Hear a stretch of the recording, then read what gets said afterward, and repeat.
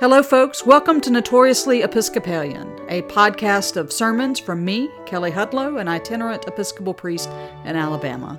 Thanks for listening. This is a sermon for the second Sunday after the Feast of the Epiphany, January 16th, 2022, offered at St. Paul's Episcopal Church in Greensboro, Alabama. The principal text for the sermon is the Gospel of John, chapter 2, verses 1 through 11, the miracle at the wedding of Cana. May I speak in the name of one God, Father, Son, and Holy Spirit. Amen.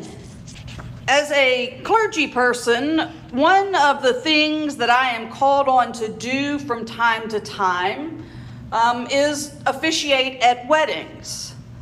Now, weddings can be a lot of fun, right? It's fun to get to know the couple that are beginning their life together. Clergy have to meet with them so many times before the marriage. It's also fun to see how families come together and different friend groups and everybody gathering as a community to make this day. Weddings are also very stressful. In the 21st century, our family dynamics are perhaps not as simple as they once were. They cost a lot of money, which stresses people out. There's a lot of moving parts that are happening on the same day at the same time, and there is extreme pressure on the couple and their family to make it the most special day ever.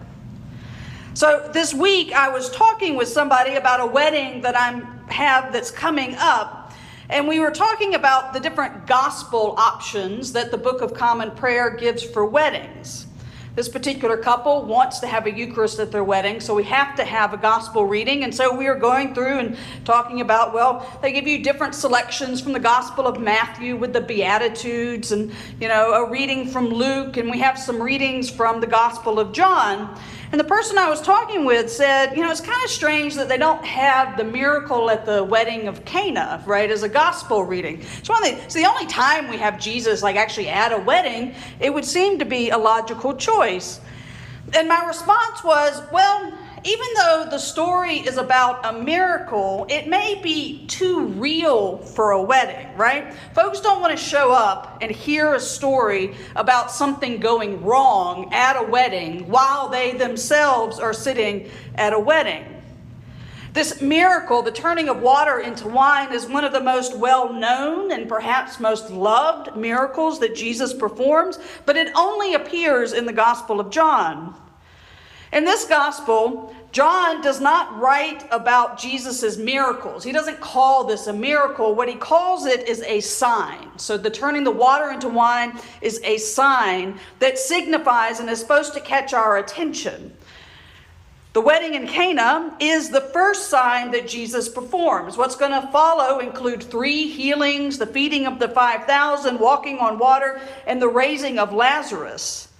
In that list of signs, the miracle at the wedding seems a little out of place, right? Just turning water into wine so that people can keep celebrating a wedding doesn't seem quite on par with healing somebody that can't see. Now, before this passage, we get John's opening prologue, right? The beautiful sort of poem that begins the gospel that talks about the incarnation. Jesus has encountered John the Baptist. He's begun to invite his disciples by saying, "Come and see." And then the next thing we get is Jesus at a wedding. And so in Jesus' time, this wedding was something that would have stretched over a whole week. If you think our weddings are stressful, imagine planning a wedding that was going to last 7 days. And the guest list for this sort of wedding isn't, something where you can count 75 plates and that's how many need to be there. The guest list was open to the whole community. And so the couple and their families were chiefly responsible for the hospitality for sort of an unknown number of guests over a period of 7 days, right? Jesus' mother was going to the wedding. He decides to go, and he brings these sort of tag-along disciples that he's just now met to the wedding. This is how wedding parties sort of happen. And now what would usually happen is if you were a guest to a wedding, the gift you brought would be food and wine or drink that would then become part of the hospitality at the wedding. So we see Jesus following sort of this amazing opening of the gospel, his encounter with John the Baptist, in what seems to be a very mundane scene with his mother attending a wedding. Jesus is not the guest of honor. He's just one more community member that has gathered to celebrate the couple. And in this moment, what John is doing is showing us what it means for the Word to become flesh and live among us. John doesn't give us a baby in a manger, but he does give a Jesus that goes to the neighborhood wedding to celebrate with his community members. There's a bit of humor in this story too. We don't think about the Gospel of John as being funny or Jesus being funny, but when Jesus' mom says, "Hey, they're out of wine," his response is, "Mom, what does that have to do with us? Like, that wasn't our job. We weren't supposed to bring the wine." But his mother knows better and tells the servants to do as Jesus instructs. And so without a lot of fanfare, Jesus turns 180 gallons of water into the best wine that you could imagine. And these aren't just filled jugs. These are filled jugs to the brim, like when you were a kid and you maybe tried to fill up a water glass without spilling, but you could get that sort of curve over the top because of the surface tension. That's how filled these jugs are with the best wine. The purpose of this sign is not that Jesus could turn water into wine, not that he could do a party trick. The purpose of this sign is that John wants us in this moment to be able to feel and taste and sense what the lavish abundance of God is like. The signs that Jesus performs in the gospel reveal to the world what it means for the Word of God to become incarnate. It also shows us what it means to live in God's grace. John only uses the word grace 4 times, and it's all in the first chapter. Everything that comes after that is John showing us what grace feels like.